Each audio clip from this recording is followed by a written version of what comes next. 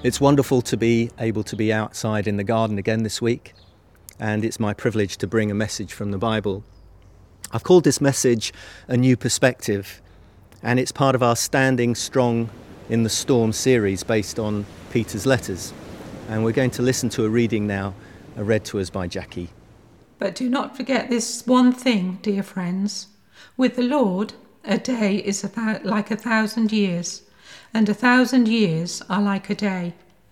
The Lord is not slow in keeping his promise, as some understand slowness. He is patient with you, not wanting anyone to perish, but everyone to come to repentance. But the day of the Lord will come like a thief. The heavens will disappear with a roar, the elements will be destroyed by fire, and the earth and everything in it will be laid bare. Since everything will be destroyed in this way, what kind of people ought you to be? You ought to live holy and godly lives as you look forward to the day of God and speed its coming. That day will bring about the destruction of the heavens by fire, and the elements will melt in the heat. But in keeping with his promise, we are looking forward to a new heaven and a new earth, the home of righteousness. So then, dear friends, since you are looking forward to this, make every effort to be found spotless, blameless, and at peace with him. Bear in mind that our Lord's patience means salvation, just as our dear brother Paul also wrote you with the wisdom that God gave him. He writes the same way in all his letters, speaking in them of these matters. His letters contain some things that are hard to understand, which ignorant and unstable people distort, as they do the other scriptures, to their own destruction.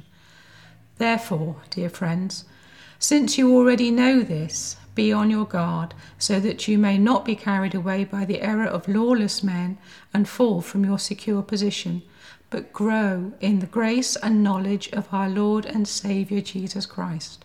To him be the glory both now and forever. Amen. Father, we thank you for your word. And we pray that as we look at this passage, that you'd give us ears to hear what you're saying, eyes to see what you're doing, and hearts to follow after you. We pray in Jesus' name. Amen. In his book, A Vision and a Vow, Pete Greig tells the story of a distinguished art critic. His name was Robert Cumming, and he was studying a painting by the 15th century Italian master Filippino Lippi. And he was standing in the National Art Gallery in London, looking at Lippi's depiction of Mary holding the baby Jesus, with the saints of Dominic and Jerome standing nearby. And Cummings was really troubled by the picture. There was no doubting Lippi's skill as an artist, but all the proportions of the painting seemed wrong. The hills in the background seemed exaggerated, as if they might fall out of the frame at any moment. The two saints kneeling looked awkward. And just who was Mary looking at? Cummings was not the first art critic to point out these flaws in the painting, but he just might be the last. Because in a moment of revelation, he realised it wasn't the perspective in the painting that was wrong, it was his perspective. Lippi had never intended his work to be hung in a portrait gallery, but rather in a place of prayer. And suddenly Cummings sank to his knees and looked up at the painting. And suddenly everything fell into the right perspective. The hills, the saints, and Mary was now looking directly at him, her face illuminated with the glow of the glory of Jesus. All this time, it was not the perspective of the painting that was wrong, but of the people looking at it. Now, as followers of Jesus, we know our perspective changes when we lift our eyes to the Lord, when we seek his face. Above the waves of the circumstances of our lives that come crashing in, whether it be in prayer, in worship, whether it be sharing communion, or whether it be in reading our Bibles, we find a new perspective. We see things as they really are, as they were meant to be. And the context of this reading from Peter is his response to the critics of the church. He calls them the scoffers, skeptics. These are the kind of things they were saying. Where is your God? You keep going on about that he's coming again. Where is he? You say everything has changed, but nothing's changed. Everything carries on just as before. But Peter knows that their perspective is all wrong. He knows that everything has changed because of Jesus, and that he is coming back soon to complete his work, to judge the living and the dead, to bring to fulfillment all his promises, to build a new creation, a new heaven and a new earth. He wants to say to the believers, God is never late. He is always perfectly on time. And Peter reminds us in the passage here of the prayer of Moses that we find in Psalm 90, verse 4. For God's perspective on time is very different to ours. Peter says, with the Lord, a day is like 1,000 years, and 1,000 years is like a day. Wow. We could spend ages just fathoming that. To think that Jesus died 2 days ago in God's timing. He can see the whole sweep of history in a moment. Yet he can stretch out a day like a millennium. He is eternal, from everlasting to everlasting. He is the creator and sustainer of all things. He is able to fulfill all his promises. He is the judge of all mankind. He is the loving saviour of the world. The scoffers, as Peter describes them, were trying to blow the believers off course, to doubt their faith, to doubt the promises of God. And he says to them, stand strong. Don't be moved. Look up. God is not slow in keeping his promises. God is the one who made the schedule after all. He cannot be late. He is patient. And Peter picks up this word of patience. Now, I'm sure we all get frustrated at times with God's timing. Whether it's about a new job we're looking for, or a house move, or a situation where we really want God to move quicker than he is. And we ask the kind of questions, where are you, God? Why the delay? Have you forgotten? But it's often when we look back and we see that God's timing was perfect. The delay was actually the right thing. It turned out to be a blessing after all. Who knew? Well, he did, of course. And Peter introduces this new perspective of God's patience. Now, we're all familiar with the saying, patience is a virtue, meaning that ability to wait for something without getting frustrated. Now, I think we all struggle with that at times. We know patience is one of the fruits of the Spirit described by Paul in Galatians, along with love and joy and peace and kindness and goodness and gentleness and self-control and faithfulness. Patience. We know that we're called to be patient with one another, to bear with one another, because none of us are perfect. And Paul says we're to wait upon God patiently. We should always be grateful for God's patience with us. It's a sign of his kindness. I'm sure we sometimes cut a really comical sight, stamping our feet with the impatience we have with God, who is the creator and ruler of the universe, who is calmly going about his business and calls us to walk and work with him. In fact, Peter teaches us here that anything that looks like a delay or the slowness of God, as an indication not that we have to be patient with God, but that God is being patient with us. He tells us clearly in verse 15 of that reading, God's patience means salvation.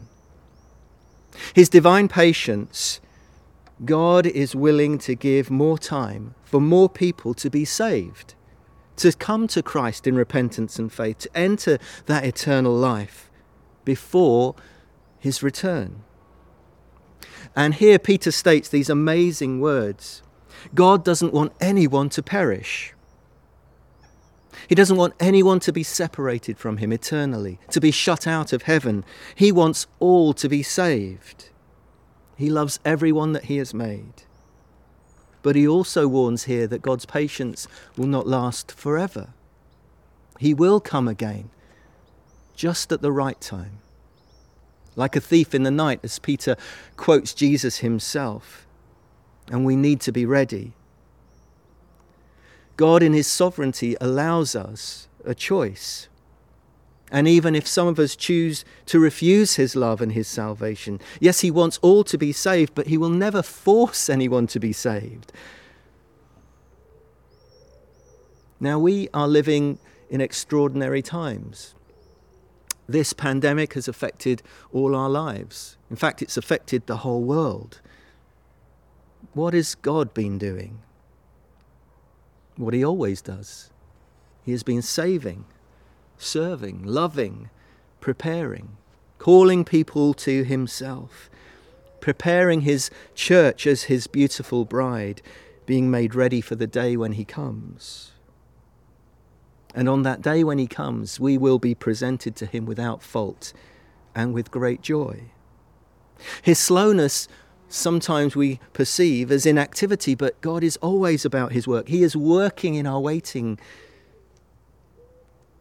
We're now 2,000 years on since Peter wrote this letter. And maybe the scoffers are still saying, "Where's your God? Where's that coming you keep talking about?" Things haven't changed, but everything has changed because of Jesus. And God's patience is an opportunity for those who don't yet know him to come back to him. The Bible talks of a great ingathering. Peter in his revelation, John in his revelation, sees a great multitude that no one can count from every tribe and tongue and nation. Paul talks about the people of Israel. There'll be a great gathering in. We're living in those last days, of course. God is at work. The scoffers, the skeptics, the enemies cannot see because they refuse to fall to their knees and look up and see things from God's perspective. The scoffers look at the cross and they see failure and humiliation, a stumbling block, an offense. But we look to the cross and we see God's love and we see salvation. It's the greatest victory of all. It looked like failure, but it was God's way of saving the world. And death couldn't hold Jesus. He rose from the dead and he is coming again. The scoffers look at the church and they do not see what God sees, his beautiful bride.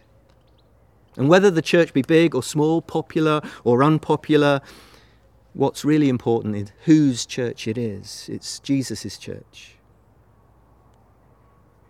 Bishop Leslie Newbigin pointed out this one day. Sometimes the Church of Jesus Christ is treated as an irrelevance, he said, a marginal phenomenon. He said, this is absurd. The church has outlived great empires, philosophical systems, persecutions and tribulations. The things that occupy the whole horizon of public opinion will soon disappear, but the Church of Jesus Christ, he says, will stand forever. The Apostle Paul puts it in Ephesians 1, all is from Christ, and God raised Christ from the dead and set him on a throne in deep heaven, in charge of running the universe. There is no name, no power exempt from his rule, and not just for the time being, but forever.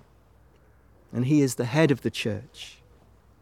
And the church, you see, says Paul, is not peripheral to the world, but the world is peripheral to the church.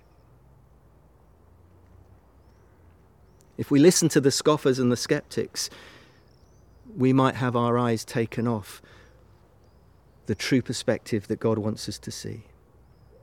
So today, Peter encourages us once again just to lift our eyes, to look at the cross of Christ, to see that in Jesus all the broken and dislocated pieces of the universe are being put back together in perfect harmony. Peter speaks of that day when Jesus will come and all will be made new, all will be laid bare. and he will recreate new heaven, new earth. And we look forward to that day. And he will come just at the right time. We're going to look up this morning as we share communion together, the breaking of bread, as followers of Jesus, and renew our trust in him. And as we do this, we're going to listen to that amazing hymn, When I Survey the Wondrous Cross, sung by Sally. I encourage you during this song to follow the instructions that will appear on the screen, to break bread, to share the cup. And although we're in our separate homes, we do this together as the body of Christ. Paul writes, "For I received from the Lord what I also passed on to you. On the night that he was betrayed, Jesus took bread, and when he had given thanks, he broke it and said, 'This is my body which is for you. Do this in remembrance of me.' And in the same way, after supper, he took the cup, and he said, 'This is the new covenant in my blood. Do this in remembrance of me. For whenever you eat this bread and drink this cup, you proclaim the Lord's death until he comes.'" Let's pray together. Father God, as we come together as your church, we lift our eyes to you. Thank you, Jesus, for your amazing love and sacrifice for us. As we share this bread and this cup, we remember you. And we ask you, Holy Spirit, to fill your church again, that we might be those who bring good news. Good news of your patience with us, but also the urgency that you are longing for men and women and young people to come to know you. And we look forward to that day when you come again. We pray in Jesus' name. Amen.